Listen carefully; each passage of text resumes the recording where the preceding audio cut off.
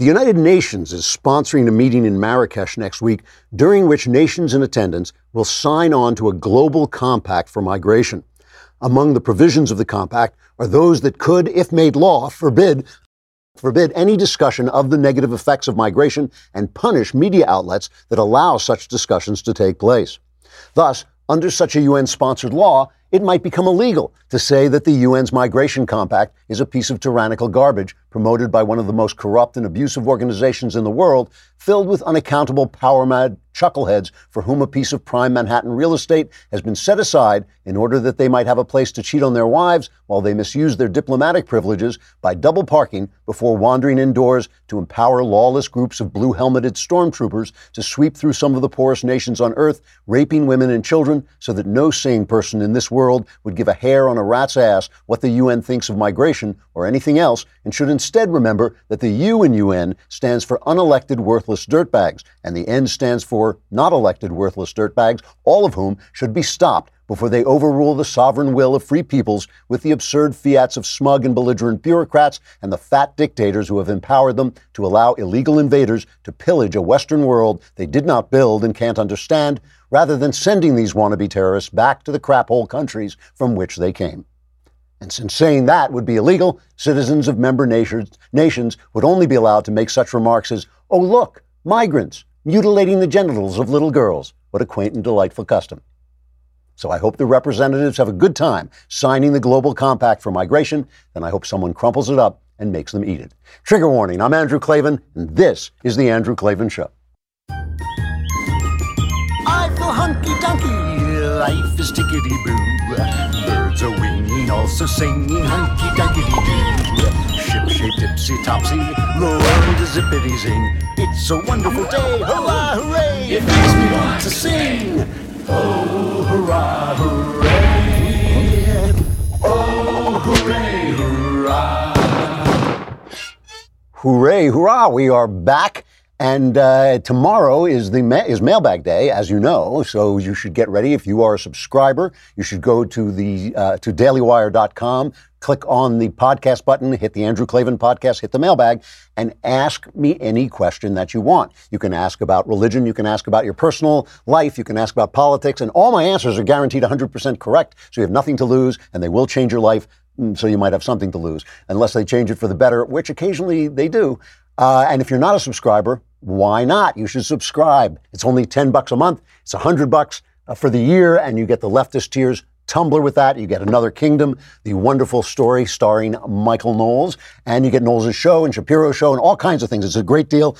Plus the merch store, I think you get some discounts there, I hope, and all kinds of things. It really is a good deal. You know what you should also get? You should get the Lefties Dictionary. If you have not gotten the Lefties Dictionary for Christmas, for somebody for Christmas, Christmas Cannot Come. Go on and get that at Amazon.com. That is my book that tells you what the people who don't know what they're talking about are talking about. You'll be able to understand lefties at last.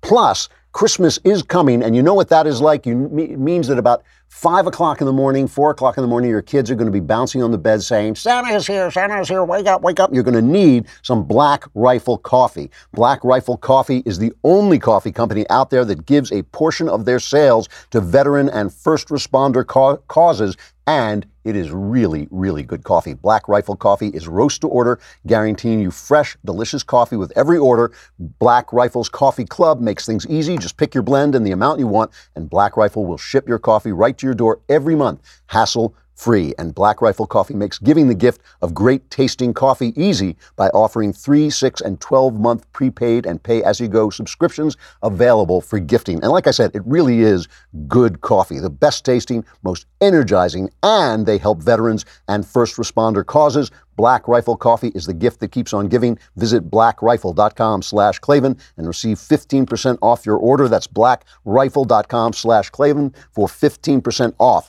blackrifle.com/ how do you spell it? It's KLAVAN, no E's in Klavan. I just make it look this easy. I know, it's amazing. All around the world, elites are hearing the voice of the people, and they want it to stop. I mean, this is an amazing thing. Whatever you think of Donald Trump, whatever you think of some of the more populist nationalist leaders who are rising up in Europe. Whatever you think, whether you love Trump or hate these guys or whatever, it doesn't matter. You do have to understand that the people are voting for them. They are sending a message to the elites of the world. And so Donald Trump, he may not be saying things the way you like them. You may not like him. You may love him. It doesn't matter. But he's saying something. He is bringing a message from the people to the people in power. Have you heard anybody who's anti-Trump, even one person, say out loud, you know, I don't like this guy, but the people did elect him, so maybe there's something I should be listening to? You know, have you heard one news outlet, one newsman anywhere say, you know, I don't like Donald Trump, he's always attacking me, but maybe I'm wrong. You know, maybe I should change. Maybe we should reform our industry a little bit so both sides get a say. Not one person. Has one leftist person said, I don't like this Trump guy and he's yelling at me, he's kind of right wing, but maybe the people are trying to tell me that instead of being obsessed over the 0.04% of people who think they're the opposite sex, maybe we should be thinking about putting food on people's tables and helping the job situation. Has any leftist, I haven't heard a single leftist say that. Has one never Trumper? These are the people that, of course, they always get us because they're most like us. But has one never Trumper said, I do hate Donald Trump, and yet, maybe the people are telling me that all my pretty theories weren't doing the things that conservatism is supposed to do, like keep people free, like convince people not to vote for leftist morons. Maybe there was a problem that made it possible for Donald Trump to wipe these people away. No. The answer is no. None of these people has done any of that. The press the press has just become worse. They've doubled down on their hatred, not just of Donald Trump, but of the people who elected him, us. They tell themselves, it was Vladimir Putin. He was, that Putin, it was Russia. Russia was hiding under every single voting machine, pulling the levers so that's how Donald Trump got elected. They tell themselves that, we're racist. That's why we elected Trump. We want to be racist. Never mind the fact that black people are working more, that their jobs, their income is going up. Never mind all that. The reason we voted for Donald Trump is because we don't like our fellow Americans if they don't have the right color skin. It's got to be it. Because otherwise you'd have to listen to what he's saying. You have to listen at least to what the people were saying by sending him there. And so let me just show you. I want to show you some clips today of elites with their heads planted so far up their backsides that you may not be able to hear their voices. I mean, here is just a hilarious piece. I just want to show you how rigidly, how completely, with how much effort they want to silence the voices of the people they are supposed to serve. Okay, there's a climate change meeting. It started yesterday. It's in Poland. So of course everybody flew to the climate change meeting, emitting what they say are 55,000 metric tons of carbon dioxide, the greenhouse gas that the UN officials are trying to keep from accumulating in the atmosphere. This thing is just absolutely. But elites get to do this because they are talking about climate change. So the fact that they're destroying the climate with their jet planes and their traveling, that doesn't matter. So David Attenborough, right? He is the famous naturalist. He's done a lot of these PBS specials. He's become very famous. He gets up and gives a speech. Listen carefully to what he is telling the gathered poobahs of climate panic. Right now, we're facing a man-made disaster of global scale. Our greatest threat in thousands of years, climate change. If we don't take action, the collapse of our civilizations and the extinction of much of the natural world is on the horizon. The world's people have spoken. Their message is clear. Time is running out. They want you, the decision makers, to act now. They're behind you, along with civil society represented here today, supporting you in making tough decisions, but also willing to make sacrifices in their daily lives. The people are behind you. They support you, and they're willing to make sacrifices. So let's go from there to Paris, where the people were asked to make the sacrifice of paying an extra tax on their petrol, on their gasoline. Let's go where our friends from Rebel Media are covering the support of the people for the sacrifices that you have to make in order to get the elites to stop gabbing about climate change. Here they are. We're outside the Arc de Triomphe. You might see I'm squinting my face a little bit. There's tear gas everywhere, and obviously I don't have goggles. We were planning a quiet morning, filming, expecting the protests to start in the afternoon, but they've started early. It's probably going to get a lot more intense than this, but I was receiving messages from French people again last night, and what's amazing about this protest is the polls show that up to 85% of people in France actually support this movement. I mean, understandable. Taxes are insane, and there's more being proposed. But what I also was sent was footage of police officers removing their helmets in protest and in solidarity with the people marching here. Big movement. It's only starting. I'm sure it'll get bigger during the rest of the day.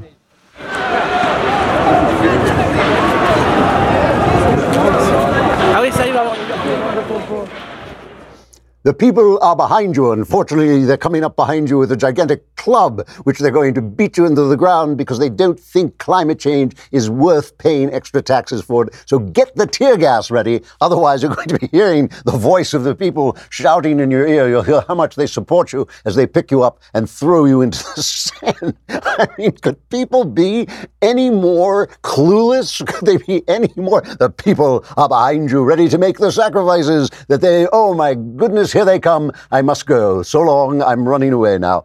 Stamps.com. You heard me talking about it yesterday. If you were watching the Daily Wire backstage, if you weren't, you should go back and watch it. I love Stamps.com. Stamps.com brings all the services of the post office into your computer. We love the post office. They do a great job, but like everything else, you want it in your computer. You don't have time to drive down there, especially if you live in LA, where 5 miles is 40, 50 minutes away. You want everything in your computer. And I like it because I'm old enough to remember when you did this with a stamp and you had to lick it and it tasted of glue. And now it's like I said, look, Ma, look, you put the thing in the computer and the gizmo and the stamp comes out. It is really, really terrific. You can print postage any day, anytime. Stamps.com is always open, and it saves you time and it saves you money. Right now, you too can enjoy the Stamps.com service with a special offer that includes a 4-week trial plus postage and a digital scale without any long-term commitments. Go to Stamps.com, click on the microphone at the top of the homepage, and type in Klavan. That's Stamps.com, and enter Klavan, and you can send your mail right away with the question, how do you spell Klavan? It's Klavan. You know, there used to be a funny story about one of the great television writers. There still is a funny story about one of the great television writers, Stephen Cannell. And I got to know Stephen just a few years before he died. We became kind of pals. And he's the guy who wrote the Rockford Files, and he wrote the A-Team. He was just a major contributor to television. And there was a story about him pitching an idea. I think it was about illegal immigration. I think it was about immigrants, coming into the country or something. He was pitching this idea in a room, and somebody said, well, what do you do about all the complex politics? Because it was a comedy. And he said, what do you do with all the complex politics and all the kind of edgy stuff? And Stephen said, we won't write it. I think that is what the news media is doing with these riots in Paris. These riots, I mean, what has happened is Emmanuel Macron said that somehow they had to cut back. This carbon tax thing is very, very popular among the elites. They love the idea of carbon tax. They think it's going to save the world. And so the French who don't really pollute all that much in the first place, and their driving doesn't pollute all that much, but it pollutes a higher percentage than in Germany, because Germany idiotically shut down all their nuclear power plants. So because they got scared of the disaster in Japan, so they shut down one of the safest, least polluting energy sources they had, and now they can say, oh, our cars are not as polluting as our other things because they shut down their clean nuclear power plants. So in France, he wanted to cut down how much pollution was coming out of their cars, puts on this tax. The poor people there, they got something like an 8%. I don't remember the exact number, but it's like an 8% unemployment. Their GDP is under 2%. So they're not doing very well. And the last thing they need is a tax, especially out in the countryside where you need your car to get to work. So what do the networks here do? They just don't, they do what Cannell said, they just don't write it. Here are the Nets reporting on these riots. Listen to what you don't hear. You don't hear climate change, you don't hear environment, you don't hear anything. Only one of them even mentions that a fuel tax set this off. Remarkable images overseas tonight, the protests gripping Paris. Body cam video showing police rushing to the famous Arc de Triomphe where protesters were vandalizing the monument. Protesters known as Yellow Jackets are angry about rising gas prices and living costs in France. The biggest crisis yet for Emmanuel Macron. The government is considering imposing a state of emergency. Tonight, no end in sight to the turmoil across France, including more confrontations with police. These ambulance drivers today joining the largest anti-government demonstrations here in decades. What began as a protest against President Emmanuel Macron's plan to raise fuel taxes, growing over the weekend into a movement fueled by rage. Anger from those who say his policies favor the wealthy. Streets barricaded, cars lit on fire, snipers perched on rooftops. Police body cameras capturing this clash at the Arc de Triomphe. Riot police battling with protesters clad in yellow vests.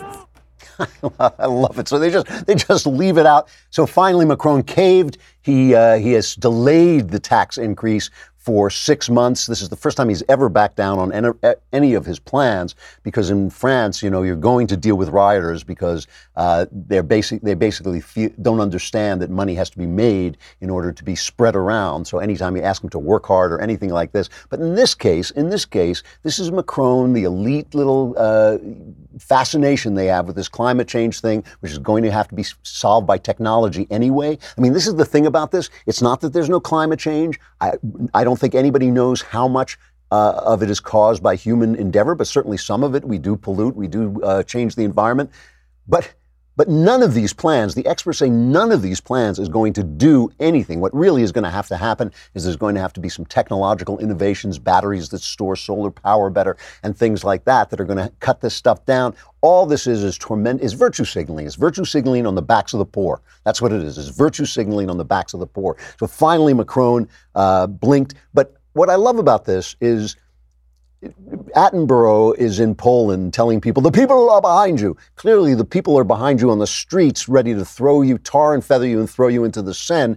And the networks handle that. They just don't report it. The Cannell method, they just don't write it, and that way the voice of the people doesn't exist if you don't hear it. And the other subject on which this is true is migration. I was that opening I did about the UN. I am not joking about this. The UN next week is going to hold this meeting in Marrakesh, and they have this global compact on migration. And it's called the Global Compact for Safe, Orderly, and Regular Migration. And you can tell by the name of that it's all about being in favor of migration. It pays a little bit of lip service to the sovereignty of the nations who are being swept under by people from failed states. It doesn't pay any attention really to whether they want to keep their culture intact, to whether they can handle these people, to whether they can afford to give to people who haven't been paying taxes all the services that Western nations provide. They don't talk about that at all. All they really talk about is, don't you insult these poor migrants who get to sweep into their country. So essentially, this is the UN saying, all these tyrants who run the UN and spend all their time sitting around going, Israel, I hate Israel. We must pass another resolution against Israel. All these clowns who sit around the UN, double parking in Manhattan and then going off to throw their mistresses out the window in some hotel. All these clowns are going to tell the West, oh yeah, and all these failed states, you just have to take them in. You have to take them in and spend your money on them because these countries are not going to do it. Instead of chasing some of these tyrants and idiots out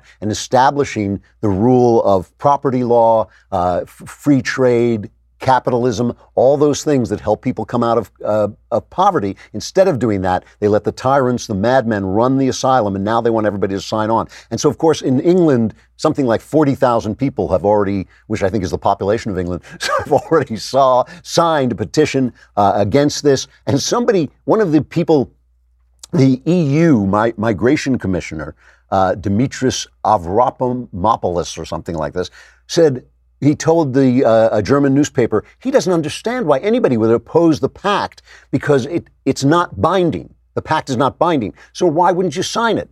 Which is absurd. If you don't agree with it, why would you sign it? And of course, once you sign it, you accept the terms of the pact, which is that basically migration is a human right and anybody should be able to do it. This guy was put on Twitter. I'm sorry, I don't know his name. I couldn't track down his name, but he is an EU MP, and he was protesting. They put him on Twitter as if he were supporting this pact, but he's protesting the pact, and he describes what I was talking about in the opening, this idea that they're going to simply, they can deal with the voice of the people simply by shutting it down. Here he describes it. Participating countries are set to sign this agreement. And although this joint agreement isn't binding, it's still meant to be the legal framework on which the participating countries commit themselves to build new legislation. And one basic element of this new agreement is the extension of the definition of hate speech. The agreement wants to criminalize migration speech. Criticism of migration will become a criminal offense. And media outlets, and that also concerns you, that give room to criticism of migration can be shut down.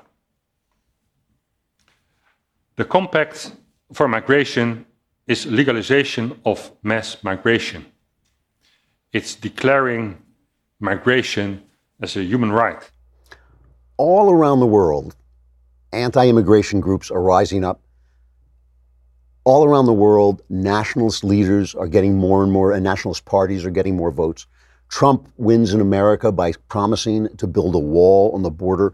Angela Merkel is finished in Germany because she let all those people come sweeping in. The people want to protect their nations. They want a right to say who comes into their nations. Even welcoming countries like ours can be taxed beyond our ability to take people in. And the elite hear these voices and they want them to shut up. They are telling you, hey, don't tell us what to do. We're the elites. And the way they do it, the guy just described it, they define it as hate speech. And that, which brings me to our pals at Apple, who are doing exactly that. But first, let us talk about Candid Co. Have you ever had a problem with your teeth that you've always wanted to get fixed? Here is an option with Candid Co. that can help. You won't need to go through the hassle of long-term treatment or wire braces, and you can do it all from the comfort of your own home. It's this new company. It's called Candid. Candid is helping people gain confidence through accessible and affordable orthodontic care. Candid makes the process of straightening your teeth convenient and easy by having the customer take the process into their own hands. You get straighter and brighter teeth in an average of 6 months, and it costs 65% less than braces. We made Knowles try this out because I have a gap in my teeth that I actually am fond of. I wanted to keep it, but we made Knowles try it out, and look at the guy. The guy is stunningly attractive, handsome guy. So you're one step away from getting straighter, whiter teeth. Take advantage of Candid's risk-free modeling kit guarantee. Plus, when you use my dedicated link, candidco.com/Klavan, you'll save 25% on your modeling kit. That's candidco.com/Klavan to get 25% off the price of your modeling kit, candidco.com/Klavan. You put these braces on, you say, how do you spell Klavan? It's Klavan. So Tim Cook, the Apple CEO, received an award from the left-wing Anti-Defamation League, the Courage Against Hate Award. And he declared that Apple, which after all are the people who spread the apps and the so much information, their app store and all their the podcasts and things like that they do. He basically declared that he is in favor, he is just another big corporation in favor of silencing the voice of the people by defining it as hate speech whenever he sees fit. We've got 2 cuts of him. They're both worth listening to. Let's play cut number 1. At Apple, we believe that technology needs to have a clear point of view on this challenge. There is no time to get tied up in knots. That's why we only have one message for those who seek to push hate, division, and violence. You have no place on our platforms.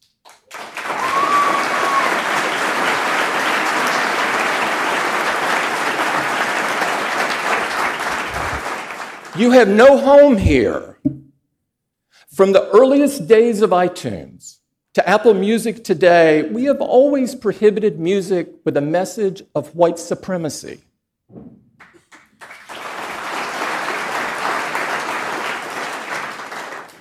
Why? Because it's the right thing to do. And as we showed this year, we won't give a platform to violent conspiracy theorists on the App Store. So here's the problem, of course. Who defines hate speech? And we know it's the big corporations, and the big corporations are left-wing. You know, the left used to know this. The left used to know that big corporations are not good or bad, but they are power centers, and power centers have to be diluted. They have to be played off other power centers, and the government, which is a power center, has to play off them as well. The left used to know this, but they have forgotten it because now the corporations are on their side, so they think, hey, we've got the power, so now it must be a good thing. Who decides what hate speech is? Well, Tim Cook has the answer. He decides. Here is him telling you that the voice of God speaks to Tim. Let's hear it. My friends, if we can't be clear on moral questions like these, then we've got big problems. At Apple, we are not afraid to say that our values drive our curation decisions. And why should we be? Doing what's right, creating experiences free from violence and hate, experiences that empower creativity and new ideas, is what our customers want us to do. I believe the most sacred thing that each of us is given is our judgment, our morality, our own innate desire to separate right from wrong. Choosing to set that responsibility aside at a moment of trial is a sin. It's a sin. It's a sin. The voice is speaking to him. That voice is the voice of God. The voice of leftism is the voice of God. If you have that voice inside you, the most sacred thing you have, what about the people who sacredly disagree with him? What about the value of free speech, which is speech that you don't like being allowed to speak? That's the voice. That's the voice inside me. The voice inside me says the right thing to do is to let people speak. The right thing to do is let every voice be heard and trust that the right will win, the right ideas will win. So this is the left. This is the left now, the sacred left, telling us that their religion is so sound, that the voice of God speaks through them so well that they can decide what hate speech is. I want to close by reading a little piece of this article that was in the Atlantic Monthly by a left-winger. This is a left-wing lawyer named Joan Williams, and she wrote a piece for the Atlantic, The Democrats' White People Problem. And she starts out by quoting Steve Bannon. And Bannon says, I want the left to be talking about racism every day, because if the left is focused on race and identity and we go with economic nationalism, we can crush the Democrats. And what she says is she feels that this is racist himself. I don't hear Bannon saying that. What I hear Bannon saying is let them get mired in identity politics and we'll talk about the economy, stupid, and we can win. That's what I hear Bannon saying. But I'm not going to judge. I mean, Bannon has said some things that I found very suspect, but I'm not going to judge. Now, she says Trump is using this by carefully timed injections of racism, the Muslim ban, okay? Now, let me stop and take this. This is the voice of God talking to this leftist, the Muslim ban. Muslim is not a race. Muslim is a philosophy. It is right now a problematic philosophy with, at least we can say, a cancer of violence growing in it, which turns against other Muslims, as well as Jews, as well as Christians, as well as the West. There is nothing racist about discussing whether we need to hold back on some kind of Muslim immigration or check it more. His shocking comments after the violence in Charlottesville, Virginia, I've talked about this a million times. I simply feel when you listen or read the transcript that Trump was talking, when he said there are great people on both sides, he meant great people on both sides of the pulling down the statue question, not Nazis. I think that's absurd. His unsolicited advice to the NFL on how to handle player protests. Why is that racist? Why isn't it just respecting the flag and expecting our athletes? And after all, athletics is a national sport. It's a national event. Why is that racist? What I'm saying to you is, everything she says, she's interpreting through the lens of race, of leftism. She has the right to do that. She has the right to see the Muslim ban as racist, but I also have the right to explain to her that it is not racist. And if what Tim Cook is saying is no, that voice of hers, that is that lens that she is wearing, that is the lens of God. That is the moral lens. And my lens that says, no, I can question the ideas of Islam. No, that's not what Donald Trump said at Charlottesville. No, you cannot disrespect the flag and expect me to care about your problems. That has nothing to do with the color of your skin, zero to do with the color of your skin. My voice is the voice of hate, and they are defining it that way. And what's so interesting about this article is this woman has begun to get it, but not quite. She starts telling people, she has been telling people on the left that these white people who voted for Donald Trump were voting their economic interests. Finally, somebody is saying that. She says middle-income white people, because remember, a lot of these people voted for Obama. She says they voted for Trump not so much because they liked him, though many did, or because they were racist, though plenty were. How she knows that, I don't know, but she says plenty were. But foremost, as an expression of class anger. Okay, so she put out this article and she went around giving speeches to the left saying, no, these people actually, the voice of the people actually have something to say. She said she got questions like this one. Why not just wait for the white working class to die off? That was the question, she said. And she responded, do you understand now why they voted for Trump? Your attitude is offensive and Trump is their middle finger. Here is a leftist who, for all her prejudice, for all her looking through the lens of leftism, for all her inability to hear what people are saying, here's something of the voice of the people. She half gets it, because maybe none of it is about race. Maybe none of it. Maybe people want their borders sealed because that's their right. It is their right to decide who comes in the country. Maybe people want jobs because that gives their lives meaning, and they're perfectly happy if the person next to them is another color, as long as they both have jobs. Maybe people don't want you to destroy their economy in the name of climate change because they know it won't work, not because they're racist or stupid or anything else. Maybe the voice of the people is the voice you should be listening to instead of Tim Cook's inner voice, which is just his own and just a religious idea that is fake religion, false religion, instead of the true religion, which has sought hard and long for discernment on how to know when that inner voice is the voice of stupidity and when it is, in fact, the voice of God. Maybe instead of silencing the voice of the people, that's the voice you should be listening to. We got Christian Toto, the film critic and one of the few film critics on the right, coming up. I got to say goodbye to Facebook and YouTube. Come over to thedailywire.com. You can hear the rest of the show, or you could subscribe. If you subscribe for a lousy $10 a month, you can be in tomorrow's mailbag. You know how to do it. Go to the dailywire.com, hit the podcast button, hit the Andrew Klavan podcast, hit the mailbag, ask any questions you want, and I will solve all your problems. I mean, it's just amazing. That for a lousy $10 a month.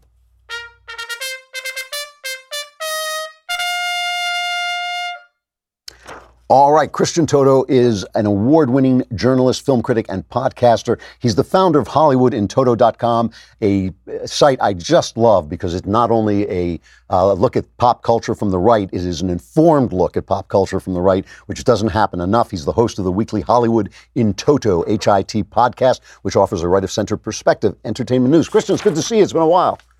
It's been a while. It's good to be here. And I was all kind of full of optimism towards 2019. And then I heard Tim Cook speak, and it's all out. Well, this is going to be the good year in comparison. I mean, these guys are really on the warpath, and they do mean to shut us down. And it's dangerous. It really is. Their certainty, their self-certainty is truly dangerous. I've never quite seen it this bad before. But you wrote this piece, which I really found fascinating, that basically said that 2018 was a really bad year for the right in the culture. Why do you say that? Well, I mean, it's on a couple of fronts. You look at late night TV, we know what it is, we know what it does, we know what it says. It gets worse, it gets more toxic, it gets more vicious. There's that. I look at some of the films that came out this year, including Gosnell, which you had a significant hand in, and it made about $3.6 million. Now, it's a small with a small marketing budget. And actually, by all those measures, it did very well. But you would think a movie like that, with a lot of conservative-leaning actors, with a story that's certainly faith-friendly, you think it would be big, huge, that people would rally around it. And the same goes for Chappaquiddick with the Ted Kennedy movie. It was terrific. It was a really good film. It's probably best of the year. And it made about under $20 million. If conservatives don't rally to see films like this, which have, if not their entire message, a part of their message, then we're in trouble. We have to kind of support these pop culture moments. So one of the things about Gosnell is it was, like the Gosnell trial itself, it was basically boycotted by the left, which is most of the cultural venues. I mean, it wasn't reviewed at all. When it was reviewed, it was clearly, at one point, I think it was the Washington Post, I may be wrong about that, but it was reviewed by somebody who obviously hadn't seen it. They went out of their way to say that it was gory, which it purposely was not. I know, I wrote it, it was not gory. And they went out of their way to ignore it the way they went out of the way to ignore the trial because they didn't want people thinking, oh, maybe abortion is not such a good idea. And yet you're saying the problem is on the right. You feel the problem is more on the right than it is on the left? Oh, no, it's all over. That's just one example of why 2018 didn't work out the way it should have been. When you've got a movie like Gosnell, which is terrific, and I'm not kissing up, it's a very good movie, and we don't rally around that. We don't make that a cause celeb. We don't say, hey, Hollywood, if you don't make more of these movies, we'll work around the system and we'll make them successful on our own. And just a quick note about the reviews on Rotten Tomatoes for Gosnell. I talk to a lot of PR people. They want me to review their movies. I get pitches from them. That's perfectly fine. They desperately want those reviews to air the first week that the movie comes out, because that's the moment. That's sort of that critical juncture where if a lot of people are talking about it, it could get more attention. So not only are the amount of reviews of Gosnell on Rotten Tomatoes small now, the week it opened, it was almost like it was between 3 and 6. And a normal movie would be hundreds, perhaps. Yeah. So that's, I mean, a few reviews have trickled in between then and now, but when it really mattered, they were absent. Yeah. And that does count. I mean, the time I wrote a novel, Empire of Lies, the first novel I wrote that was openly conservative, the number of reviews I got went from something like 200 to 300 to 1. And in that one, I was called, in mainstream venues, and in that one, I was called something like a right-wing lunatic. So, I mean, they actually do ignore things. And you talk about the blacklist. Now, there certainly has been a gray list. I know that it has cost me a bundle of work to be as outspoken as I am. No question about it. James Woods obviously lost his agent over this, and John Voight, who's been outspoken, has spoken to. I know personally that he has spoken to other people in Hollywood saying keep it down, because they will punish you. But you think the blacklist is getting worse? Yeah, well, 2 stories recently just shocked me, and they were both in the Hollywood Reporter, which is a major entertainment site. Yep. One of the biggest. And the most recent one really kind of chilled me. It's about a new movie coming soon that is critical of Planned Parenthood. Now, last time I checked, you can be critical or in favor of Planned Parenthood. That's okay. But the story said, and it kind of mentioned it in a very offhand way, like, oh, by the way, they had to shoot it in secret because it was being critical of Planned Parenthood. Could you imagine that? You have to shoot something in secret because your opinion doesn't collect, it doesn't unify with Hollywood. So to do it, you got to be on the sneak. And something similar happened with the Roe v. Wade movie. Now, I don't know if these movies are good or bad. I don't care. Yeah. But if you've got an opinion and you can't share it, that's a problem. My friend Obianu Uju Ekiochi, who I always call Uju because I can't pronounce her name, but she is an African. She lives in London now, but she is a fighter against abortion in Africa, and basically puts forward the idea that Europeans and white leftists are imposing abortion on a culture that simply doesn't want it. Today, she was censored on both Facebook and Twitter, which is insane that the white poobahs of Facebook and Twitter are telling this black African woman that she can't speak for her culture if she is going to speak against abortion. Obviously, abortion is something they have to protect with silence, because once you start talking about it, it's impossible to defend. What about social media? I mean, is that part of this too? Yeah, I mean, we're seeing people, like you just said, examples where they're not doing anything wrong per se. They're not saying you need to burn someone's house down. They're not being vicious or vile, giving personal information out. Things that you think, okay, it is a public platform. That's crossing an obvious line. But I know a comedian here in Denver, Steve McGrew. He got kicked off recently. Do we know why? Often we don't. Twitter is very opaque with their rules. And we're seeing it time and time again. People get, I had a story recently on my site about how, hey, Twitter, what about these celebrities? I mean, Bette Midler just fantasized about the Trump family getting hanged for their crimes or their alleged crimes. You got Tom Arnold, who is an absolute nightmare on social media, who, doesn't have a bustling career, but whatever he has, there's no punishment there. Right. I mean, we see it time and time again. And things that have been said by celebrities about the president. I mean, how many times is the Secret Service going to knock on someone's door? Right. Mr. Arnold, Mr. Johnny Depp, Mr. Madonna, Miss Madonna, what's going on here? Yeah. And yet we see all that rage and hate directed in ways that seems absolutely against the policies that Twitter has. And there's never a punishment. No, it's all on one side. Punished. And they've gotten very arrogant about it. They've gotten, that guy, Jesse Cook, who I think his name was, who was the radio host who got knocked off. Jesse Kelly, I think it was. Jesse Kelly, sorry, absolutely right. But, they were so arrogant until they were called out by the government, basically, and then they backed down. But I think the government's going to have to get into this because they are really censoring people. So what do we do? You started out by saying you were looking forward to 2019. You thought it might be better. Why? Mm-hmm. Well, I mean, we still have some elements of social media. I can post something on YouTube. I can do something on Facebook, and people, there's a good chance they'll see it. Yeah. And it could go viral if the message really kind of concentrates and really matters to people. There are some great podcasts in there, the work that you do. There's a new show called Red Pilled America. Oh, yeah. It's terrific. It's kind of like NPR for the right. And how much do we need something like that? Yep. Good production values, well thought out. It's interesting. Sort of a libertarian comedian named Andrew Heaton has a new podcast called Something's Off. So we do still have the majority of these platforms. We haven't been kicked out yet. There are ominous signs, and that arrogance really kind of scares me.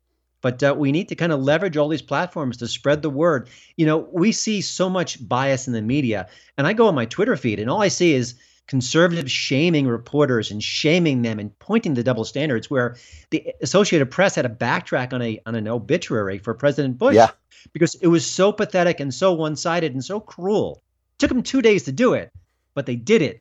And that's because you and I and everyone else there shamed them and showed them how ridiculous it was. So yeah, we have to stay active. We have to be activists. What about at the movies? Do you think there's any chance? I mean, are they so insulated now? When I say movies, I mean movies and TV. Are they so insulated now that they're not going to serve 64 million people who voted for Donald Trump? They're just going to let that money lie on the ground? There's a lot of money on the table across the board. Do you think they'd have one late night comic who is at least center right? Unbelievable. One. Just give me one. That's all we want. Yep. That person, that guy or gal would be a superstar. It's I amazing. would watch them every night, Yep. even if they're moderately funny. It's hard. I just watched this generic horror movie. It's coming out in a few weeks called Monster Party. And in it, there's a Trump little kind of dig at Trump out of the blue, apropos of nothing. But that's where we are because Hollywood is obsessed. You read the Twitter feeds of celebrities. They can't take a step without thinking about how much they hate Trump and how much they have to tell you that they hate Trump. So from a content creation point of view, we've got to work out of that system, which is what Gosnell did. Yeah. It didn't go straight through the traditional media outlets. It went around it. So it's still possible. It's just much, much harder. Yeah. Well, I think Trump as a real estate mogul has done a good job of taking up space in their heads for free. Christian Toto, great to see you. Hollywood in Toto. Really check out this site, hollywoodintoto.com. Will that take them to your podcast as well? I've got a link right at the top of the page for the podcast. Okay. So it's pretty clear, so they can do both. Okay, great. Well, have a great holiday, and I'll see you next year. Thank you. You too. Bye. Sexual follies.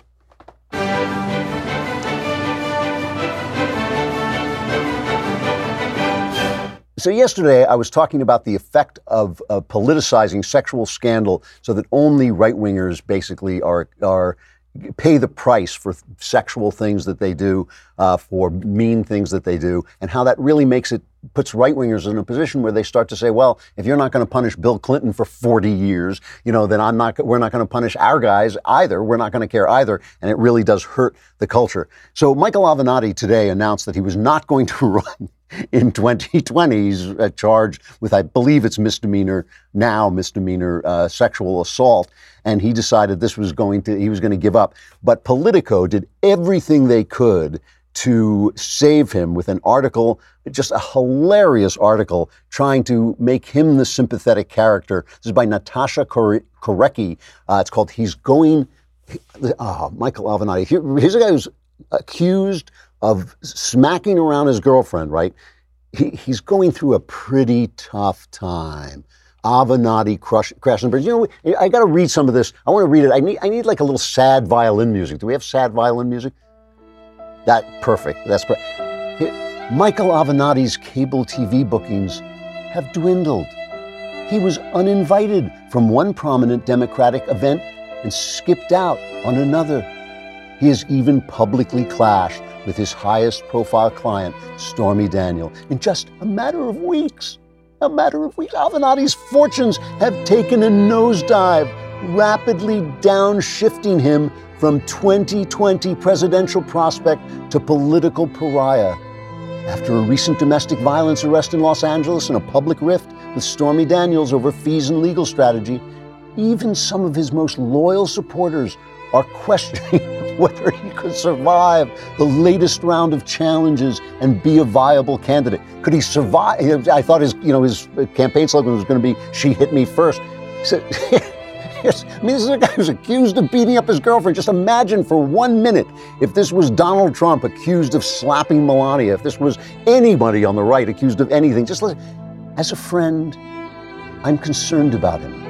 When I call him to say, "Hey, how you doing?" it's pretty obvious he's going through a pretty rough time now. I'm more worried about these pending charges. Domestic abuse? That's pretty bad for a run for president. It's all on us. All right, kill the violin. I can't cry anymore for Michael Avenatti. So he's announced that he's out. And I guess at Politico, they're wearing black today.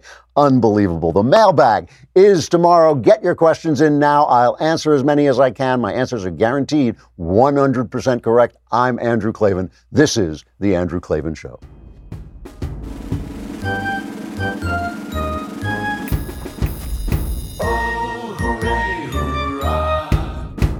The Andrew Klavan Show is produced by Robert Sterling. Executive producer, Jeremy Boring. Senior producer, Jonathan Hay. Our supervising producer is Mathis Glover. Technical producer, Austin Stevens. Edited by Alex Zingaro. Audio is mixed by Mike Cormina. Hair and makeup is by Jesua Alvera. And our animations are by Cynthia Angulo and Jacob Jackson. The Andrew Klavan Show is a Daily Wire Forward Publishing production. Copyright Forward Publishing 2018. Hey guys, today over on the Matt Walsh Show, we're going to talk about Tumblr deciding to ban all pornography on its platform, and also a new and terrifying report published this week reveals some of the horrible effects that porn has on children. Also, a man wants to legally change his age, and the left is now convinced that The Little Mermaid encourages sexual assault. So come on over, tune in, and we'll talk about all that on the Matt Walsh Show.